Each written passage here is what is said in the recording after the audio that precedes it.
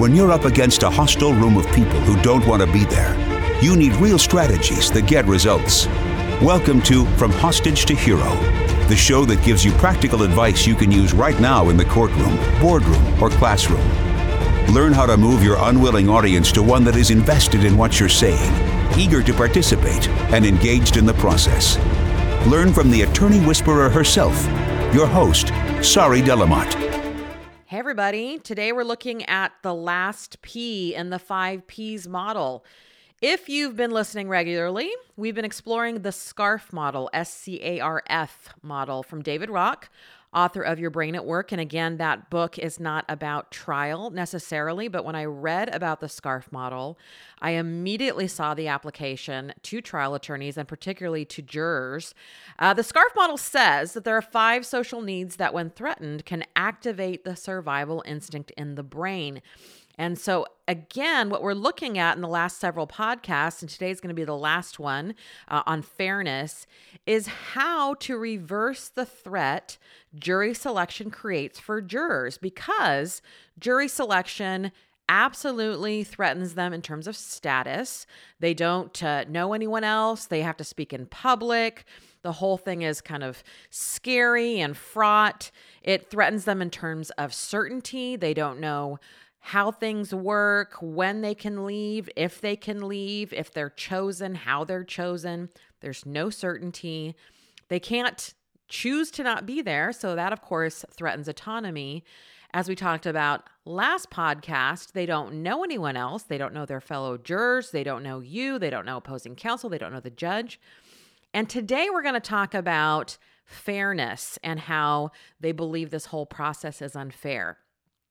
Now, to be able to reverse these 5 threats that all jurors experience, we've been looking at what we call the 5 Ps, or what I call the 5 Ps. So preserve status. We talked about that several podcasts ago. If you want to learn more about that, go check that one out.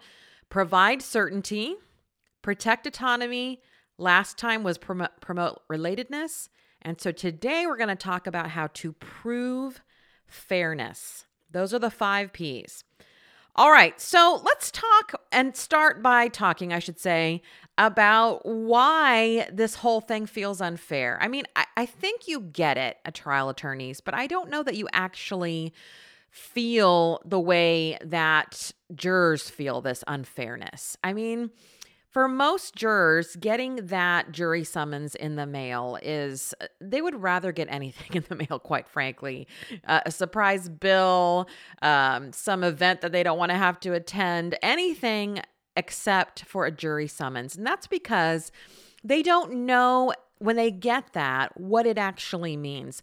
They don't know what the case is going to be. They don't know, maybe where to go. They don't know how long they'll have to be there. And all of that really lends itself to them feeling, this is so unfair. I had XYZ planned for that day. I have to go to work that day. I had a big project due.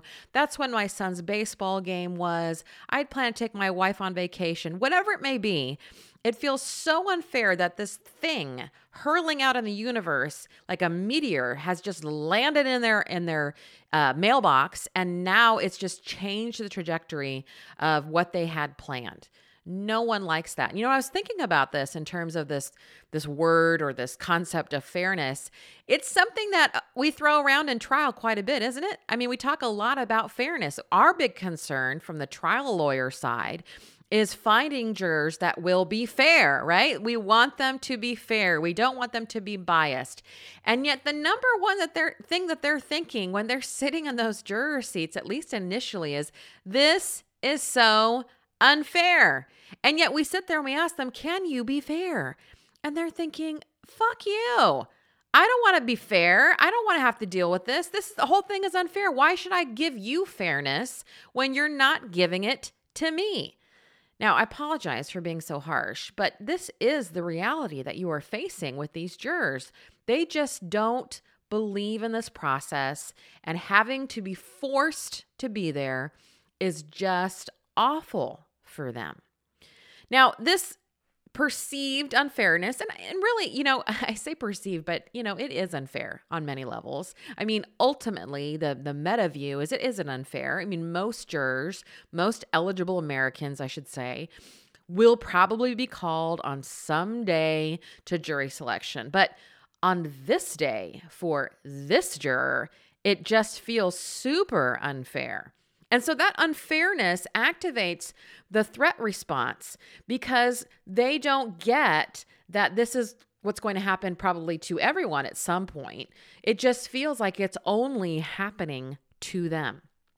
Fairness by definition means everyone is being treated the same, but they can't see that on the day that they're chosen or the day that they're called to the courtroom. All they can see is I have to be here along with these 30, 40, or 80 other people, but everyone else gets to go along their merry way while I'm stuck here. This is so unfair. I mean, let's face it. Let's be realistic for a moment. Serving as a juror is a hardship. I mean, it really is. It takes an investment of time. It often takes an investment of money, meaning jurors have to, by law, still get the time off from work, but that doesn't mean they're getting paid necessarily. And so it really is a hardship for so many jurors. And it's a sacrifice that they don't willingly make. So what I'm hoping that you understand as we go through the podcast today is that this, whether unfair or fair, jurors perceive it as unfair. And, even before I say what I was about to say, we have to think about this idea too, that jurors don't believe in the process. I mean, that's part of the unfairness is if this was something that they believed in or understood better, they might be willing to actually come in and play. I hate to use the word play, but, come in and really get involved in the process. But read any of the online comments on lawsuits that are going on right now in today's media. In fact, on second thought, don't do that. You'll just be so discouraged. And you'll see that most jurors think the whole process is rigged, that your plaintiff is just trying to win the lottery, so on and so forth. So add to the fact that it feels unfair because there's this investment of time and money that they're not choosing to willingly give up, but that they also don't believe in the whole thing. They don't believe in the whole thing. So what I hope that you understand or coming around to believe is that we have to view the jurors. We talked about, I think in our first podcast, about the jurors being the enemy, is that so many of you view the jurors as the enemy, where they are really these hostages. And that I hope by taking you through these 5 SCARF factors, the fact that their status is being threatened, that they don't have any certainty, that they can't choose not to be there in terms of autonomy, that they don't know anyone else, that the whole process feels unfair. I hope that this is helping you turn around your view of jurors as the enemy and have some compassion for what they are going through.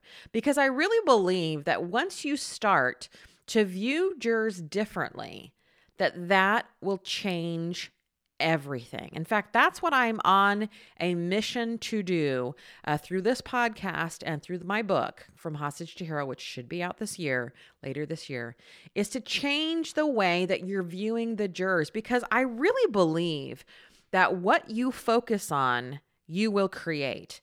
If you think that the jurors are out to get you, then that is how you will communicate, first of all, and that is how the jurors will respond. We have trained to respond to messages in the way that they are received. If you come at me with an aggressive message, you better believe that I'm going to come back at you with some more aggression. And the same can be true, or same can be said for the way that you view jurors. If you're going out there and you're looking at this jury pool and you're thinking, these guys and gals are all out to get me, who of you are going to kill my case? That is what you are going to get back in return. You've heard me say it before.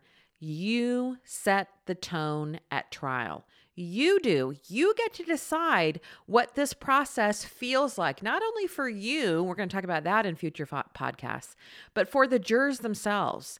By setting the tone, by telling jurors non-verbally and otherwise that they don't have to be hostages. They do not have to remain hostages. They may have been brought here against their will, but they can choose to participate in this process. And if they do choose, that they have the opportunity to really rise and become heroes, not just for your plaintiff or for your case, but for themselves. That is the opportunity that you are giving them and affording them by changing your mindset of who they are. When you look at the jurors as enemies, you absolutely erase that opportunity. You no longer make it possible. You make this process one which is where you are at war, not with the other side, but with the jurors themselves. And these are the people that are going to have to decide the case. You don't want to make them the enemy. You don't want to be at war with them. You want to be at war with the other side. You want to focus all of your fighting toward beating the other side, not the jurors themselves. I cannot make this point strong enough. So what I'm hoping is by seeing the 5 sociological factors that automatically threaten a juror's brain, that you can get on the side of, my job now is to help calm or reverse those brain threats so that the jurors can see the opportunity, willingly choose to participate, and get on my team, the winning team. All right, so to help us with this 5th P, which is prove fairness, I've got 3 things for you. So the first thing is, if you want to show jurors or prove to them that this is fair, that they've been brought here and that they should stay and listen and actively choose you in your case, the first thing I'm going to caution that you don't do is attempt to manipulate or use any gimmicks. Man, it is so tempting to try and use some gimmick that you picked up at a CLE or read about in a book. And I get it. I mean, we are desperate, absolutely desperate for some kind of formula, something that will help us figure out how to help these jurors vote for us and vote for our client and win the case. And I am telling you that formulas, techniques, those kinds of things are just not helpful. They aren't. That doesn't mean that you shouldn't learn how to be a better communicator, for example, which is what all of my work is, or that you shouldn't attend CLEs or watch DVDs or do all the things that you're doing. I think all of those things are great. But what I am suggesting is that you stop making gimmicks or techniques the center of your practice, that you think that you finally found the answer and then you use this gimmick to attempt to manipulate the jurors, and it's not even authentic to you. For example, one of the reasons that Jerry Spence or Nick Rowley or Rick Friedman or any of the greats out there are so great is because they are so comfortable in their own skin. They are not trying to be anyone but themselves. In fact, their whole mission is to be the best version of themselves in the first place. I mean, this is why Jerry Spence put the whole college together. I mean, yeah, you go out to the trial lawyers college and you learn trial skills, but man, from what I understand, I've not been myself, but so many of my clients have, the number one thing you're doing out at the ranch is learning how to be a better person. Learning about who you are and how to bring that forward. You know, I've said many times that the best thing in the world is to watch a Jerry Spence voir dire. And the worst thing in the world is to watch someone attempt to try to be Jerry Spence in voir dire. I mean, it's just awful. And so often you guys are trying on these things that you're learning, not realizing that the reason they work is because they are authentic to the creator. It works for the creator because they've found their voice. They've found who they are, and they're showing up in this big, awesome way in front of the jury. And that's what's translating, not the fact that they're using some gimmick or some technique or something that you can replicate. Now, this doesn't mean that you shouldn't try, the brutal honesty, for example, that Nick Rowley suggests, or that you shouldn't try putting things in context like Keith Mitnick suggests in his book. What I am suggesting is whatever technique you've learned, that you find how it works for you. It's not the technique that works or doesn't work. It's the ability to show up in front of the jury as your most authentic self. That's what translates to the jury, which is really the second thing, is that you've got to show up in a huge, authentic way. And I know that asking you to do this is asking you to do something hard. And here's why. You are standing in front of this group of hostile people, and I and others like me, Jerry Spence and the college being one of them, is asking you to do the absolute opposite thing that you instinctively want to do when you're in front of a group that is sitting there hating your guts, which is open up and be vulnerable. And I'm sorry to tell you, there's no way around it. This is what is required in this job. This is what is required of you as a trial attorney. You have to be able to stand in front of a group that is hostile and open yourself up. But when I'm thinking about this, I think that that's going to be easier for you if you understand the reason for the jurors' hostility. That's why I've been trying to push this so much in my book here, and here on the podcast, to help you understand that the jurors are only hostile because they're hostages. And that when you show them the way out, that this will be much easier on you. It'll be much easier for you to show up authentically. In fact, you have to show up authentically before the jurors can. You have to go first. It's absolutely unfair. Let's talk about that for a moment. It's unfair to ask the jurors to do something that you yourself are unwilling to do. Boom. There's a truth bomb for you. You have to go first. You have to show them the way. It feels unfair to say, hey, can you talk to me? Can you tell me all your secret thoughts and feelings and everything you ever thought about these crazy things that have happened in your life? But hey, you know what? I'm not willing to be that open with you. I'm not willing to stand up in front of you and show you all my warts and weirdness. I'm going to show up as this shiny, polished attorney that makes no mistakes and does everything perfectly. It's bullshit, and they can read through it. They absolutely can read through it. So you have to go first. That's number one.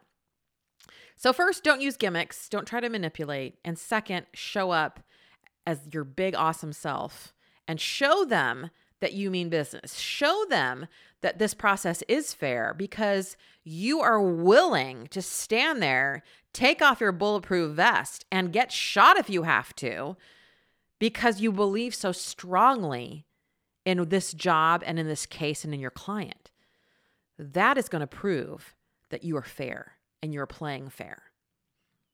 Third, and probably, I wouldn't say most importantly, but super important here, is you've got to meet the jurors where they are. Jurors are all wondering, why am I here and what is it that I have to do? I talk about how every single communication situation, every situation, is either dealing with an issue or tending to the relationship. I don't care whether you're ordering coffee or talking to your spouse or working with jurors. You're either in the issue bucket or you're in the relationship bucket. And what you have to understand about jurors is jurors start in the issue bucket. They are not there to have a relationship with you. No juror in their right mind wakes up the morning of jury selection and says, you know what? I can't wait to get to the courtroom to have a relationship with Mr. or Mrs. Attorney. No one thinks that. They're thinking, what do I have to do? How long do I have to stay? What is this about? How do I do my job? So on and so forth. So if you want to increase what we call permission, how receptive these jurors are to you, you have to meet them where they are, which means you get to the issue, which means you don't waste time, which means you don't have the funny jokes and the lame explanations about what bias is and all the things that you're trying to do to try to have that relationship or quote unquote create rapport. You quit all that shit. And you get to the point by honoring the jurors' time and warming them up by giving them what they need most, which is, why am I here? When you are able to do that, then the jurors start to go, okay, here's someone who gets it. Here's someone who knows that this feels unfair. Here's someone who is showing up in a huge, real way, giving me what I need, not trying to use all the gimmicks and manipulations that I'm expecting. I'm now willing to show up myself, to maybe be open to hearing what he or she has to say. And that, my friends, is everything. Because it's the active, involved juries that drive up verdicts. Hostages make terrible decisions. Hostages make decisions that are the decision that gets them out of this the quickest. That is never a good decision, especially for plaintiff attorneys. We want jurors that are actively involved and are willingly wanting to be there. We have to be able to shift them out of hostage mode and into hero mode. And we do that by first understanding their plight, which is what we've been doing over the last 6 podcasts. Really looking at what is this like for jurors so that you intimately understand what it is that they're facing and how some of the things that you've been doing all along is actually shooting yourself in the foot. Now that you understand how jurors feel threatened and how you can begin now to turn that around, the first thing being changing your mindset about them, we can now move forward and start talking about how we start moving them from hostage to hero. But the first step is understanding their hostageness. Now, before we talk about moving them from hostage to hero, in our next podcast, we're going to talk about how you're a hostage too. Until then, visit our website at attorneywhisperer.com or sorrydlm.com. They'll both get you to the same place, and click on the trial consulting tab to see all the different ways you can work with me. There's lots of good stuff in there. You can also click on some links in the show notes to get direct access. I also want to let you know about 2 additional podcasts that I host. Yes, I'm a very busy person, but I love talking to all y'all. One is Soundcheck. That is the podcast I have for speakers of any stripe. So that is all about presentation skills, about working with any kind of audience, those types of things. It's not as juror focused. It's just basic speaker focused. And then we've just launched about a month ago our brand new Tap Into Your Power, the Amplify Project podcast. That one is all about changing your communication from the inside out. If you are interested in really doing an overhaul, a makeover, so to speak, of your communication and who you are really as a person, because I believe we communicate who we are, you'll definitely want to get plugged in to the Amplify Project at amplify-project.com, but at least get started by listening to the Amplify Project podcast, Tap Into Your Power. Alrighty, well, until we meet again, I invite you to find your voice and amplify it. Thanks, everyone. We'll see you next time. That's it for this episode of From Hostage to Hero. But head to our website, sorrydlm.com, for other must-have resources from Sari Delamotte. Read the transcript of this podcast, watch trial tip videos, or download your free copy of Sari's article, Why Jurors Hate the Hobby Question. We're glad you joined us today, and until next time, remember that to lead a hostage to freedom, you must first free yourself.